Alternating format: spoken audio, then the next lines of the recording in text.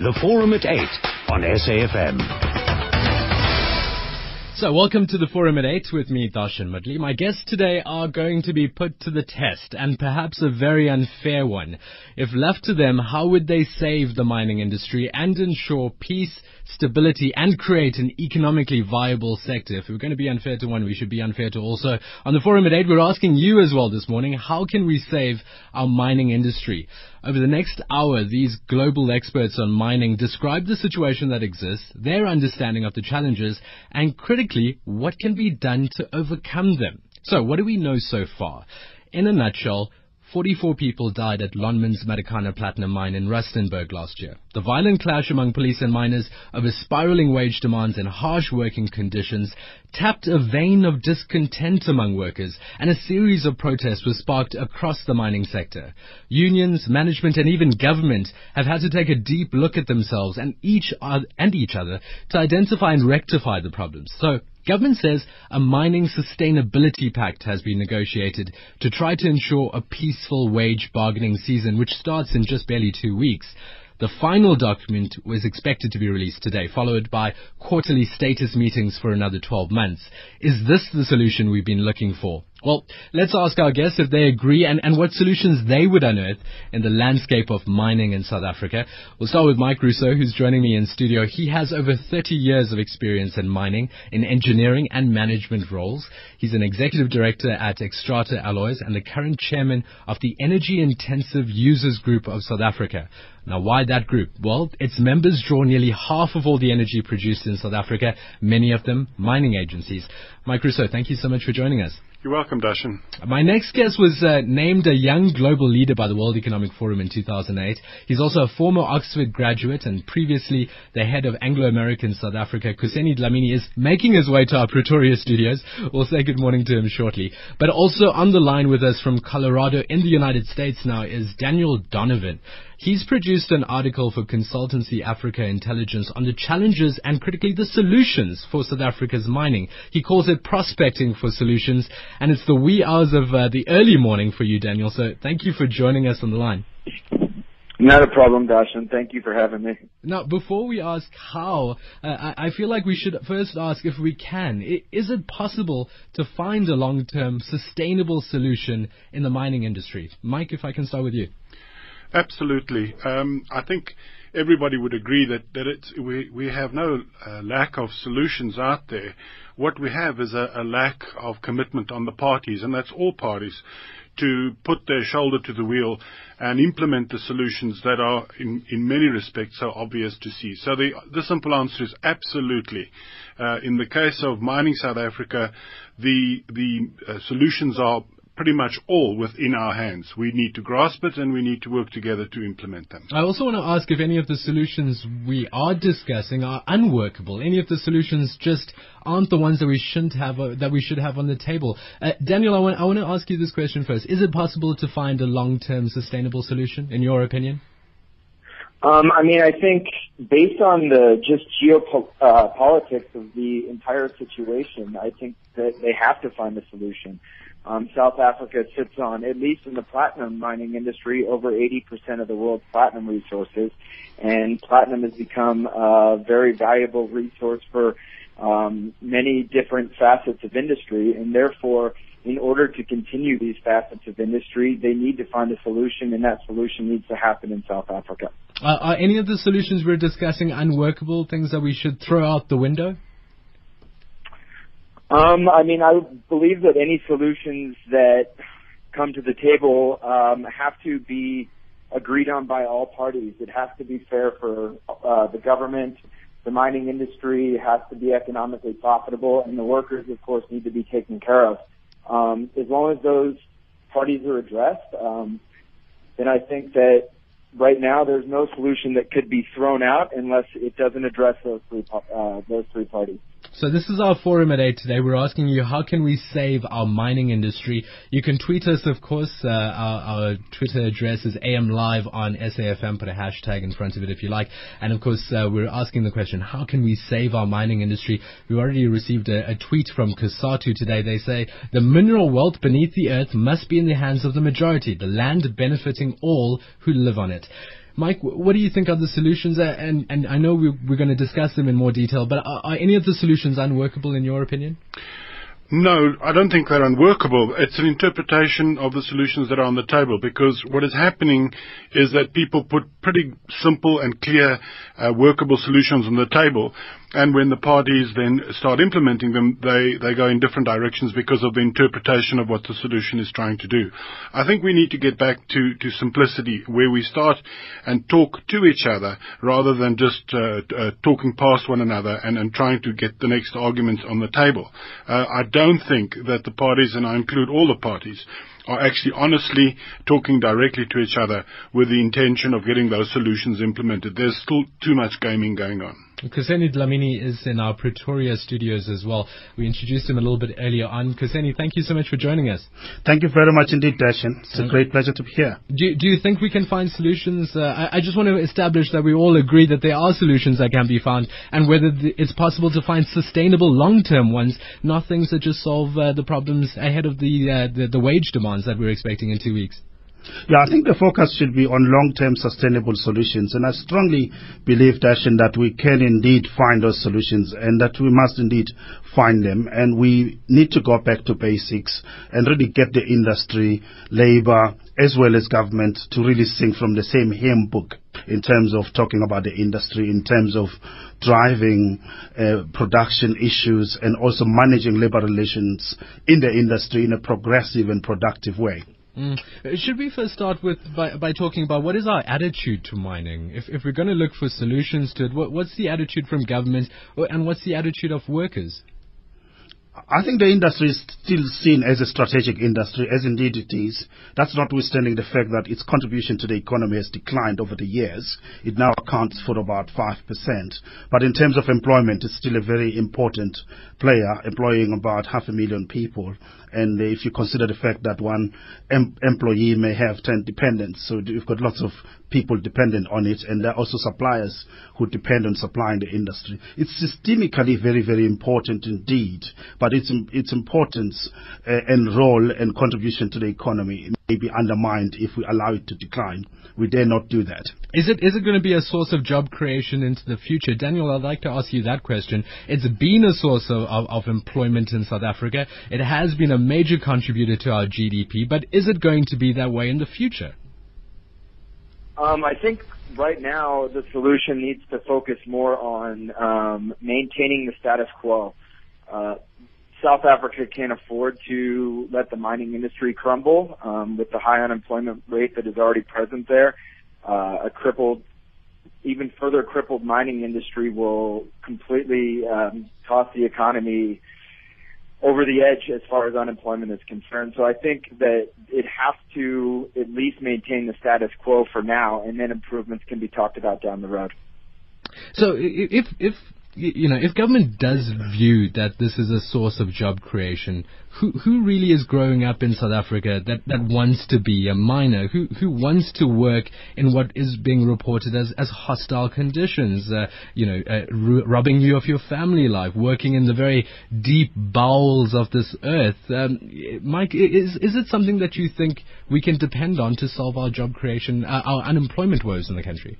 Absolutely. Just to pick up on a comment by Kuseni around the reducing contribution of mining to South Africa, it's true in GDP terms, but actually he did make the point, and I agree with that fully, that we've got to look at mining in the round in South Africa. South Africa is 100% dependent on mining and its minerals to grow its economy and indeed transform its economy and jobs. It is a fact that most of the tertiary and secondary sectors in South Africa exist to a large degree, and in some cases totally, because of the existence of mining. So whilst mining in and of itself directly contribution is small, it is significant in South Africa. And to Daniel's point about maintaining the status quo, I fully agree with that, because at the moment we are seeing a decline in mining which we cannot afford. That's only going to have the direct impact of a reduction or a further increase in our negative balance of payments. We can't afford that. Because we're trying to grow our infrastructure, we're trying to grow our economy. We need money to do that, and we need the revenue to basically start transforming our economy. So mining is crucially important, and I think we really need to understand its role as a dynamo of the economy in South Africa. You say it's crucially important, but when we look at the situation right now, commodity prices are down since the crash of 2008. The rand remains volatile. We know that the platinum levels are no longer at $2,000 an ounce. They're well below that. Gold as well. Some experts are saying that the price of gold is going to reach around $1,000 an ounce. Is it still profitable to be in mining when we start looking at the challenges? Yeah, I think we've got to look at mining in the long term. Mines are not built for next year or the year thereafter. It's a long-term investment. Mining has been through these ebbs and flows before and will so into the future. And there will be a time when mining booms again. And South Africa cannot afford to be not ready when the boom comes. And the boom will come for sure. So yes, the times are tough at the moment, as they are for everybody in the mining industry worldwide. So we shouldn't kid ourselves that South Africa is unique in that regard. Where we really are not doing ourselves a favor is preparing for the boom time. In other words, to try and get our costs under control and to get our people relationships up to where they should be. Well, Mr. Dlamini, do you agree that there's a boom time coming? Is there going to be this next big thing in the mining industry that's just going to create jobs and everyone's going to be happy? Is that really going to happen? I think it will come, and we should remember that when the last commodities boom was in full swing, we didn't have our act together in terms of being able to produce as much product as we could have, and as a result we missed out on that commodities boom. I think this is a strategic opportunity for us to prepare ourselves for the next boom, as indeed I think it will come, Dash, and we need to make sure that we get our act together. And I think mining, to the point you raised earlier on around its role as a job creator, let's remember that Citibank did a study which confirmed that South Africa has got the highest endowment in terms of mineral resources to the tune of about $2.6 trillion. I think that's an important asset that we should leverage and unlock to the fullest in order to drive job creation. For us to have these resources as we do and still have high unemployment rates of about 25.2%, if you look at the restricted definition, whereas we have got this opportunity, it's really not excusable indeed. 21 minutes after 8, we're asking you on the forum at 8, how do we save our mining industry? We're going to take a short break. When we return, we'll continue our discussion on what are the challenges and get our guests to answer that very difficult question. What are the solutions that they have for us? We'll also ask you to SMS now, and we'll read those through 34701, cost you R2. We'll also take your calls after this, 0891 104 208. You're listening to the forum at 8. It's 22 minutes after 8. Free data just got bigger and better with MTN. You can score 4 gigs of free data every month on the MTN 5 GB internet package for only $4.99 per month. It gets even bigger. Get 8 gigs of free data every month with the MTN 10 GB internet package for only $8.99 per month. Free data can be used all day and all night. That's more mahala on your world-class internet network. Internet packages available on a 24-month contract. Conditions apply. MTN. Everywhere you go. At Harmony, we believe that when a mind is a mine of information, it is rich with opportunity. So we established the Harmony Bursary Scheme, which has kickstarted the futures of many talented South Africans. People like Fritz van Sale, who is now a brilliant electrical engineer at our Free State operations. Knowledge truly is the greatest gold of all. I'm Fritz van Sale. This is my past. This is my place. This is my future. Harmony Gold Mining, playing our part in building a better South Africa. The Forum at 8 on SAFM. 23 minutes after 8. Once again, thank you so much for joining us. We're asking you, how do we save our mining industry? We've got 3 experienced global guests on our line. Kuseni Dlamini joining us in our Pretoria studios. He's the former head of Anglo-American SA. In studio here in Johannesburg, I've got Mike Rousseau, who's the chairperson of the Energy Intensive Users Group, a main stakeholder that the mining industry. And on the line in the United States, in Colorado, in the wee hours of the morning, he's stayed awake especially for our show, Daniel Donovan, an an external consultant at Consultancy Africa Intelligence. Gentlemen, once again, thank you so much for joining us. Unfortunately, we've got the male bias on this show. I really hope our listeners help to balance this out. So give us a call today, 0891 104 208. SMS is 34701. Let's read some of them that have come through. This one writes, it's Jay Nelspruit who writes, as long as the apartheid situation remains perpetrated together by white capitalists and black ANC elite, will never solve this problem. This one comes in, I think it's Wendy. Mining politics being used by government and allies to selfishly promote their agendas to the detriment of the country. Shameless use of miners as pawns. This comes in from Roland. Let's stop employing slaves, put machinery in and increase poverty. It's not only labor that must decide. The indigenous Africans must decide about their mineral resources that belong to them before there was government. Washington prescription must be stopped, from Kosi Machetu. And this one just comes in now. Ban unions and the chaos they cause, and the things will go better. Of course, you can continue to send us your SMSs, 34701. And if you'd like to engage with us on Twitter, AM Live on SAFM, and a number of you continuing the conversation on there. We'll ask you exactly how do you plan to save our mining industry today. Hassan Logat is calling in. How can we save our mining community? You say it's not possible. Hassan, I think we don't have Hassan on the line. We're going to try to get him back on the line. We have had a little bit of trouble with our telephone lines, but please do try to call in. We'd love to hear your voice and get you out on air. 0891 104 208. Our producers sorting out those technical problems. In the meantime, you can continue SMSing us 34701. Let's return to our guests. We were unpacking the challenges, and we do want to look at the solutions, but let's paint this fully. What is the picture when we deal with challenges? Are there any others that we haven't addressed yet? Mike? Yes, we've dealt with many things over the last number of years, so-called constraints to mining. But if we just quickly have a look at the issues, firstly, let's start with our resources, our mineral resources. There's no issue. It is well known that South Africa has an endowment next to none. So we can make a tick on that one. If we look at energy, we're not doing too great on that, but I think that issue is being addressed, although it's going to be take a while. But nonetheless, it's being addressed. If we look at the environment, we are addressing that on a number of fronts, and the legislation speaks for itself in terms of South Africa, some of the toughest legislation in terms of getting at least protecting our environment. We can do better for sure. Which brings me to probably the most important resource, which I think is by far the biggest problem in restraining mining and also so-called affecting its sustainability, and that's the issue of people. And when I say people, I mean all the players in the mining game, whether it be government, whether it be employees, whether it be management, whether it be the investor community, or whether it be the society at large. And I think we're suffering from a thing called a trust deficit, in as far as that people are still using old antiquated arguments about apartheid and various things that, quite frankly, in the mining industry have disappeared to a large degree. I want to bring Kuseni Dlamini in there. Yeah, Kuseni, would you agree, as a former executive at Anglo American SA, you headed up the operations here. Would you say the problem is the people? We just haven't dealt with the people properly.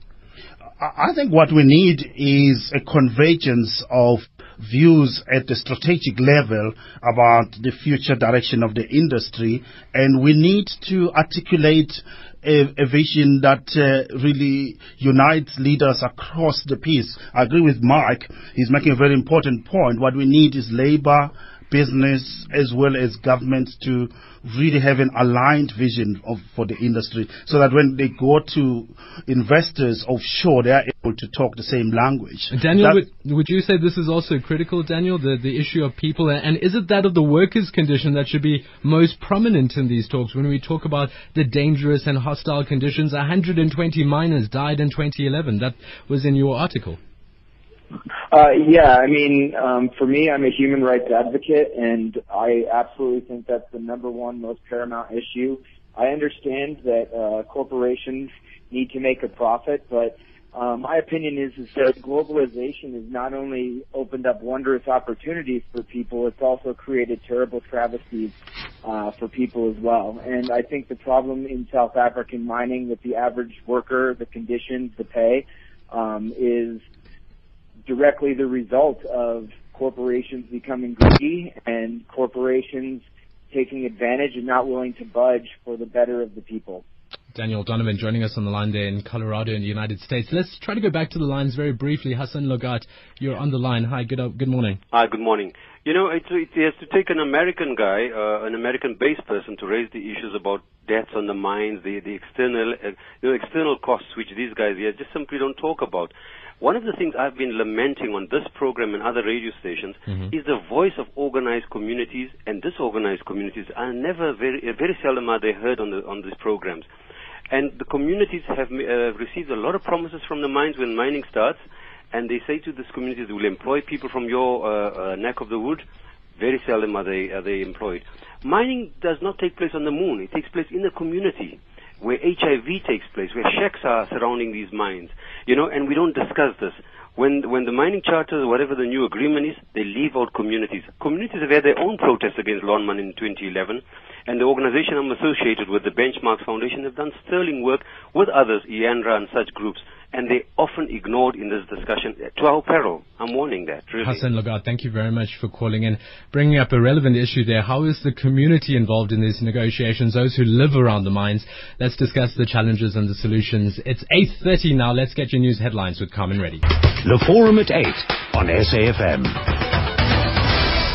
We're asking you on the Forum at 8, how can we save our mining industry? We started our discussion by dealing with what are the challenges there so that we can identify the solutions. We've talked about rand volatility, the commodity prices crashing. We've talked about the declining growth rate, declining competitiveness, worker conditions, and really getting all the people, all the parties to talk. We've even dealt with the issue of energy. Is it stable and cost effective for the industry to continue running?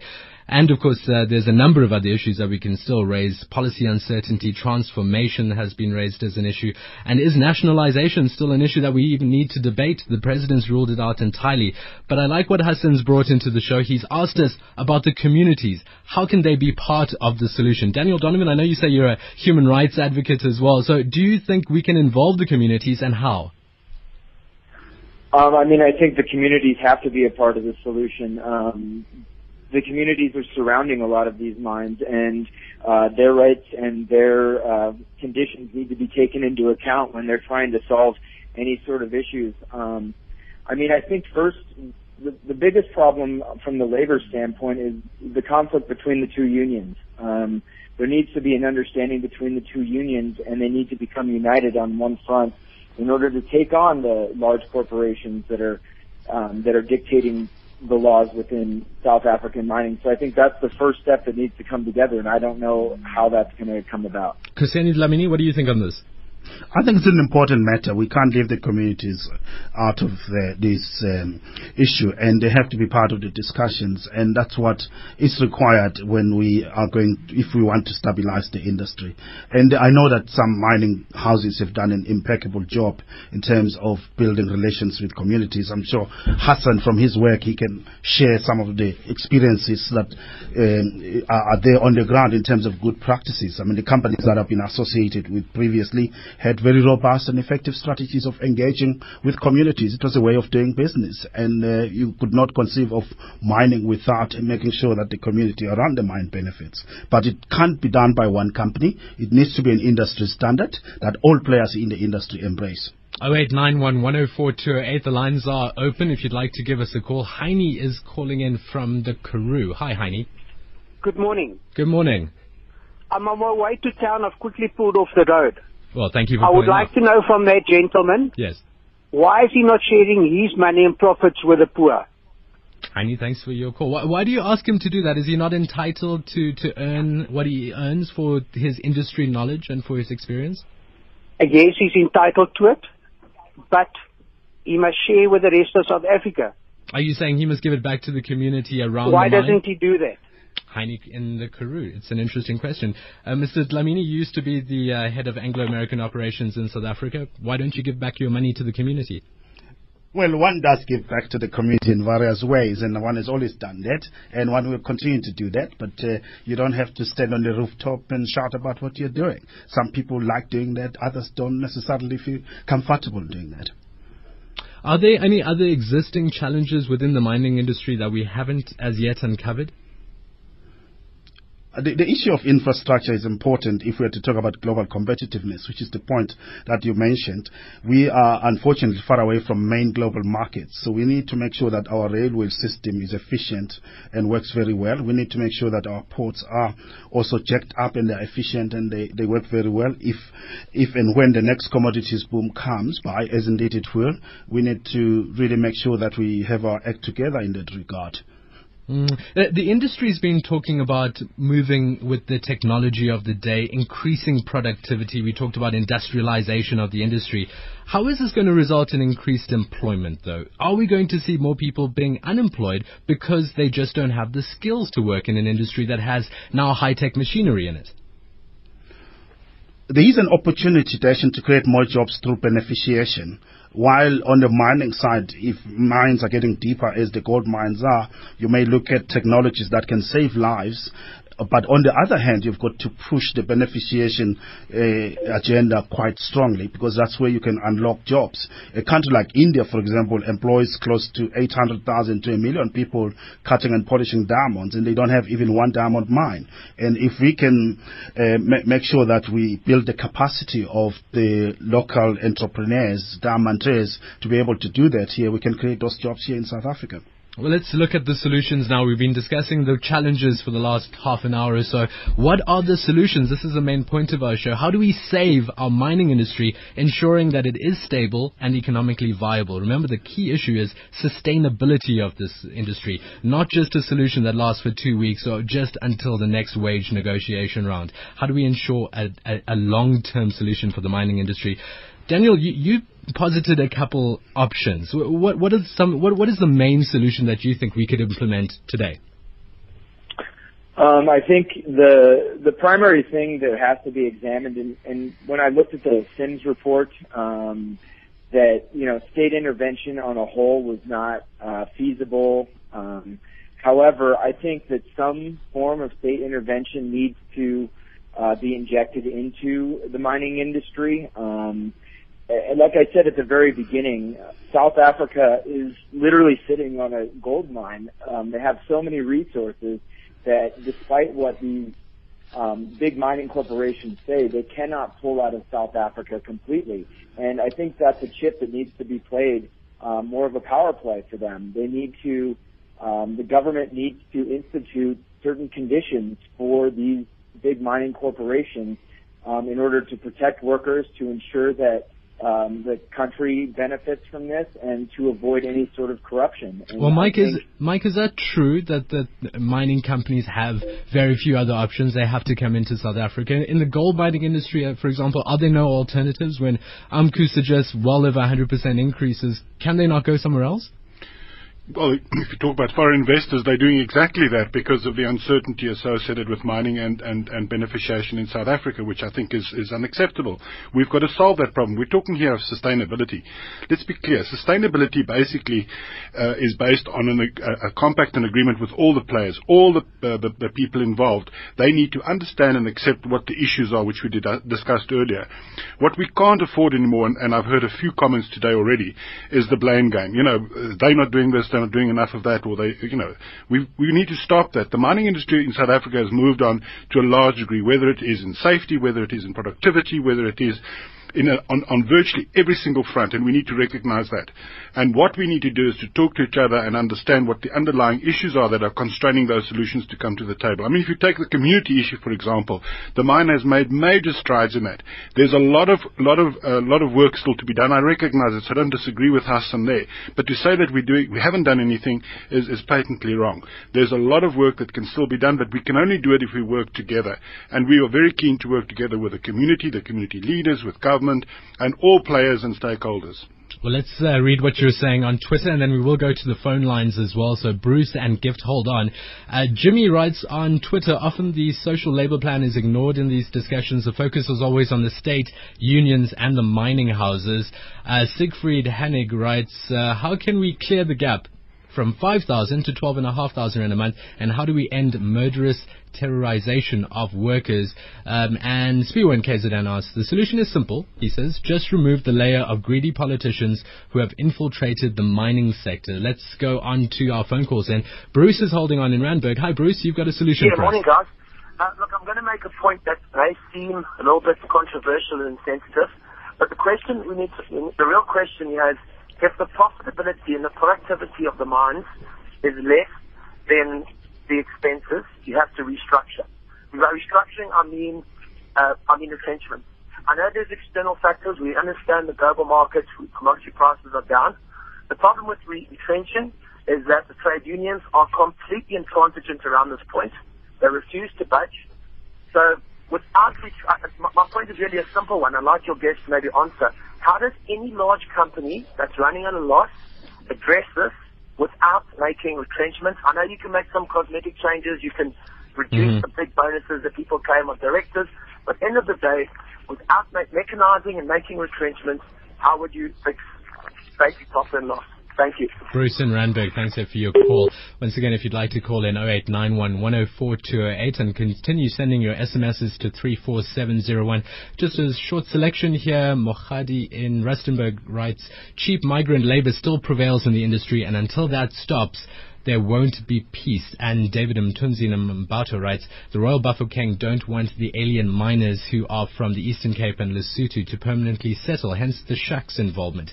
That's David Mtunzi in Mbato. Let's look at more solutions now. I know that one of the things that was being proposed was an independent government body. Is that something that we need in the industry, Mike? I'm not sure. I think there are very, very good leaders on all fronts, in the community, in management, in government, all ready and capable of doing a great job. We need to get together, and that's why I said, to me, the issue is about people here. I mean, we can go into the details of a lot of technical issues, but until such time as we sit down and honestly look at the issues and acknowledge where we have failed, and take up our respective responsibilities, and stop this blame game, we're not going to move forward. Well, is Bruce right when he says we need to completely restructure the industry? We need to admit that the industry is failing, it can't run at losses, and it needs to retrench and rehire based on technology needs? I would suggest we should reword that. Restructure conjures up all sorts of negative sentiment, and I would rather say that we have to make a change. We can't do what we did in the past, whether it be in terms of employment practices, whether it be in safety, whatever. We all acknowledge that. We have to change. But change requires the parties to get together to agree what those changes should be and how they can be done to minimize the detrimental effects, whether it be employment, whether it be whatever. And I think there are solutions. We don't necessarily have to talk about job losses. We can talk about retraining and re-employment and various other things which are positive. So yes, he's right that we have to change. We can't continue to do what we've done in the past. It's just not sustainable. Daniel, what do you think about this? Do we perhaps need a state mining company that employs more people and gives preferential treatment to explore and develop in South Africa? I mean, I think it's something that needs to be explored in detail, because there needs to be some sort of state regulation over the practices that the large mining corporations have been continuing to conduct over the years. The conditions haven't gotten worse or haven't gotten better. It's 2013 and they're dealing in unsafe, squalid conditions, being underpaid. And this simply just is not the way that an emerging economy should operate. They need to make reforms in that area, and if that requires the state to take control of part of the industry, then they need to explore those possibilities. Kuseni Dlamini, do you think that would shake up the industry or just hurt it? Yeah, I think you can't decouple the South African industry from the global mining industry. Mining by its very nature is very global. We need to deal with the real issues. I know that there's been a big debate about the state-owned mining company, nationalization, this country, and we know where the ruling party stands. And I think the key issue on that is that a state mining company would help to retain the profits in the home country, in South Africa, which is the common criticism of the other mining companies, is that the profits go to your shareholders overseas. It's good we already have a state-owned mining company, and we have to see how it plays itself out. It certainly may be a positive force for good, but it can't just be the only player in the mining industry, because you'll be shutting a very important industry from the rest of the global investor community. That South Africa may be the loser in as far as that is concerned. We have to deal with the real issues rather than to try and avoid them. As a mix in the mining industry, a state mining company as a player taking more charge perhaps, and together with the private players, is that a mix that we can afford? It certainly can be something that we can try and see if it works. Have a hybrid model of some sort, and just make sure that the playing field is level, the rules of the game are fair and equitable, and I think that's the key thing that investors will look at. And we must not forget that the way we conduct our affairs in mining also impacts on the overall rating of South Africa by the rating agencies, and will also impact on how the World Competitiveness Report views us in their next report that they will issue.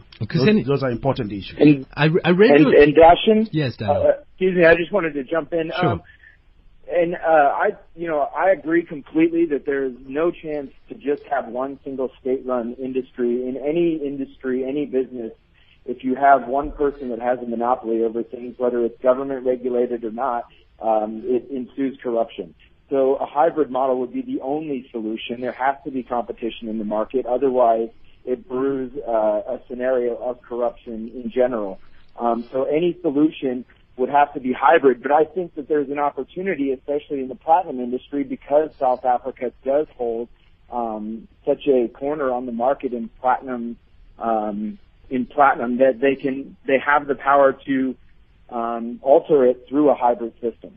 Well, Kuseni, I know that we have to let you go soon. You do have to leave in a couple minutes. But before we let you go, I know that you wrote a letter recently and you said there were 4 solutions that you outlined. I know now we're talking a little bit about the number of solutions that exist out there. And perhaps, as Daniel said, it's a hybrid solution that we need to find.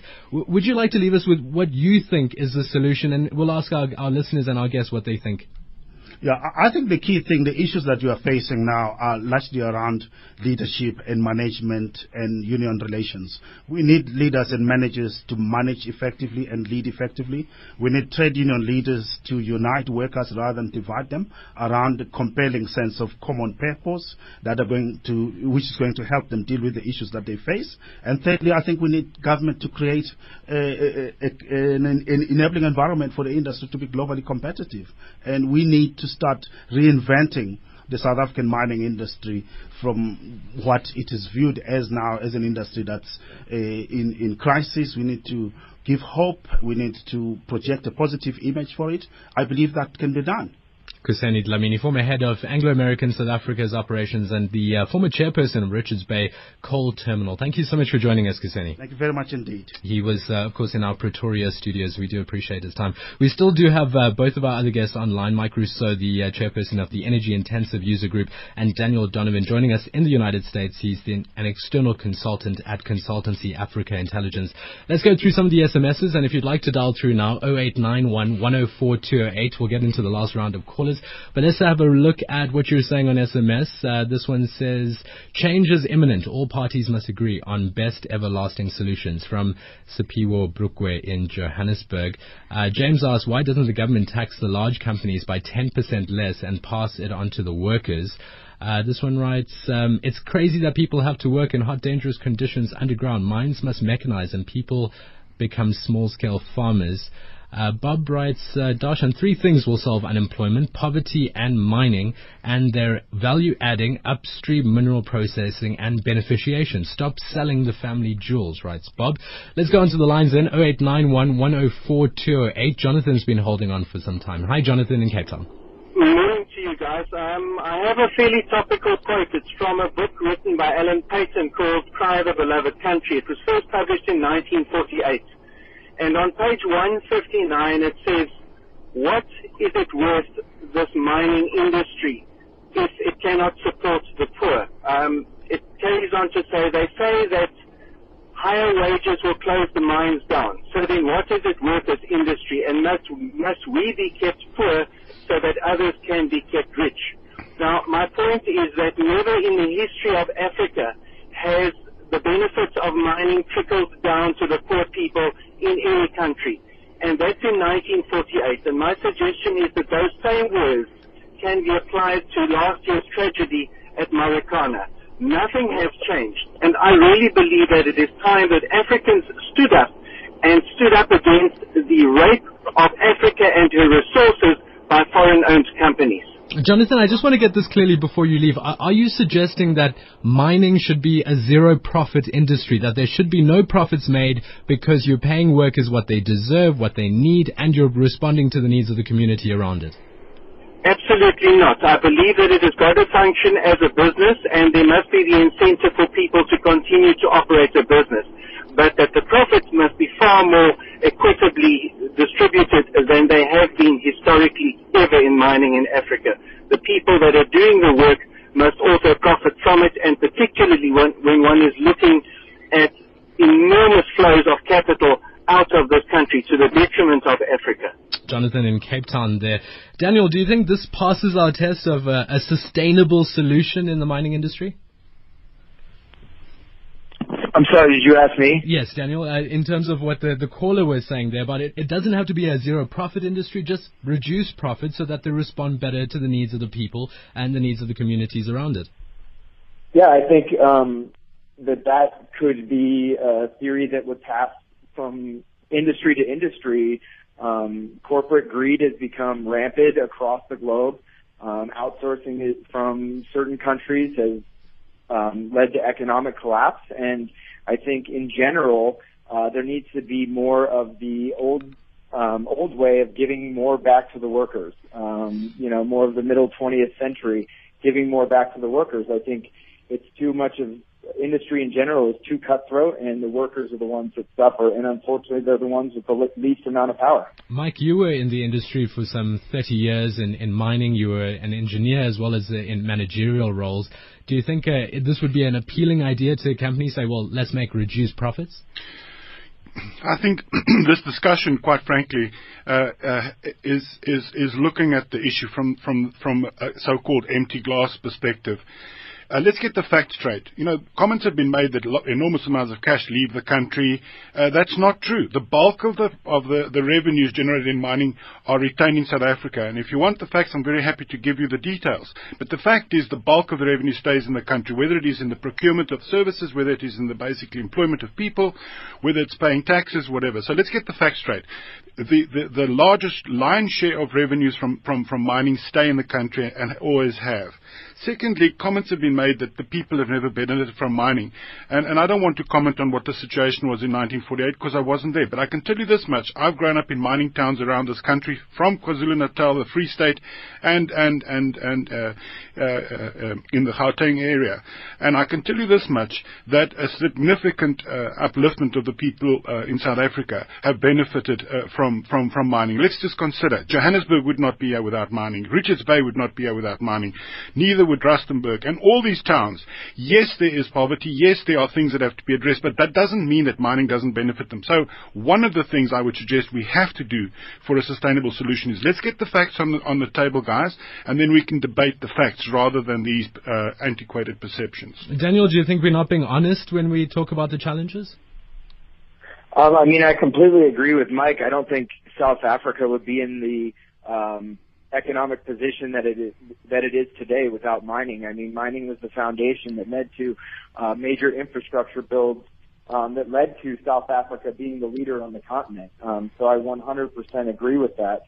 But I think in the end to say, continue to say that, everybody just needs to talk to each other, it obviously hasn't worked. There's voices that aren't being heard, and then there's things that happen like at Marikana where 44 people are killed over something that needs to be solved in a completely different way, especially for a continental leader. And so I think it needs to be a balancing act between the government, the mining industries, and the workers, and all parties need to be considered equally. Mwalisi is calling in from Mpumalanga. He's asked, why the exorbitant salaries for the boss? Hi, Mwalisi. Yes, sir.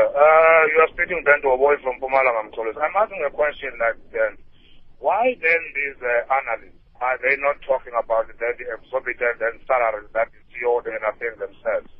Because I'm saying this from my experience, because I'm working in the mining industry and then I'm leading then the union. When you want to review then the job grading system, then they jump like springboks. And why then these analysts, are they not only then actually then talking about the very exorbitant prices, like I'm saying, that is your thing themselves, instead of saying, look, then actually then the unions are demanding then 60% and so forth. Why are they not then talking about these salaries that you are paying themselves? Mwalisi calling in from Mpumalanga. Great question there. It's 5 minutes to 9. I wish that question came in a little bit earlier on, but let's try to deal with that as we wrap up the show. I'm going to give both our guests an opportunity to give us their closing thoughts. Perhaps they'd like to respond to your thoughts as well there, Mwalisi. But Daniel, perhaps I can start with you. Do you think we've actually managed to find some solutions? I've been trying to write down some of them, and I'm not sure if all of them are workable or if any of them are. I know we said a hybrid solution was what was needed, so not a single solution. But we talked about reducing profits in the industry, increasing the leadership, the amount of talking that's being done by managers, by unions, by those in government. We're talking about increasing the involvement of the community that's around the mine, and also openly discussing the issues, being honest about what the issues are facing us. Do you think there's anything else we're missing out? I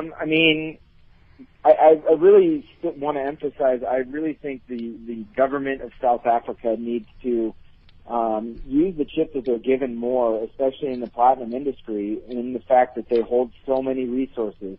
There's competition in gold, there's competition in diamonds and other minerals, but for platinum, inevitably, large mining companies have to stay in South Africa, and I think that's a power play that needs to be struck by the government to bring everybody back to the negotiation table. I think that there will have to be a hybrid solution. There's no way total nationality would work without competition.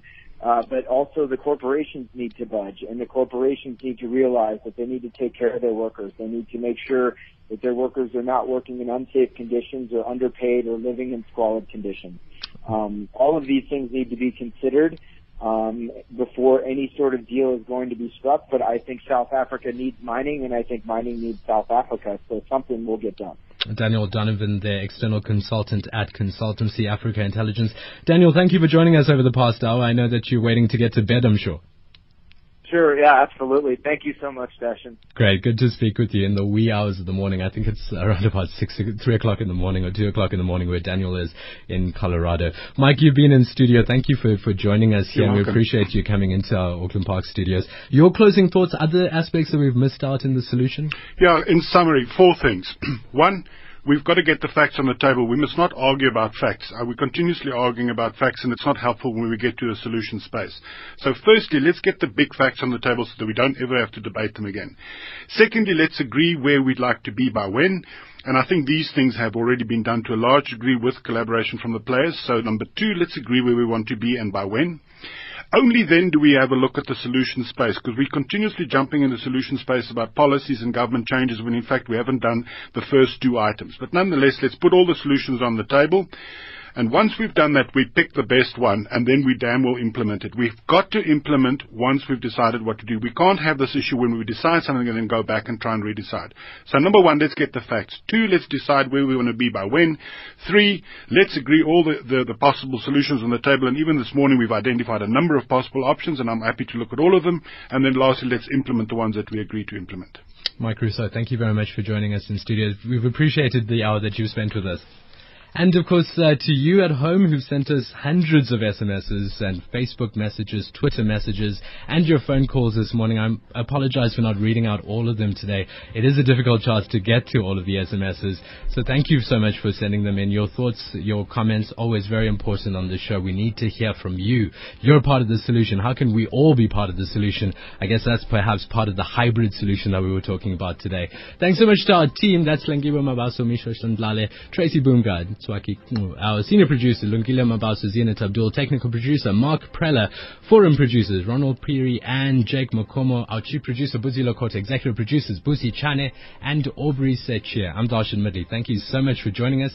You can do so again 6 to 9 tomorrow morning. I'll be here early again and waking up at 3 o'clock or before, if I can, because I'm from Durban and it's cold and I don't like it. At 30 seconds, it's your 9 o'clock bulletin. After this, bye.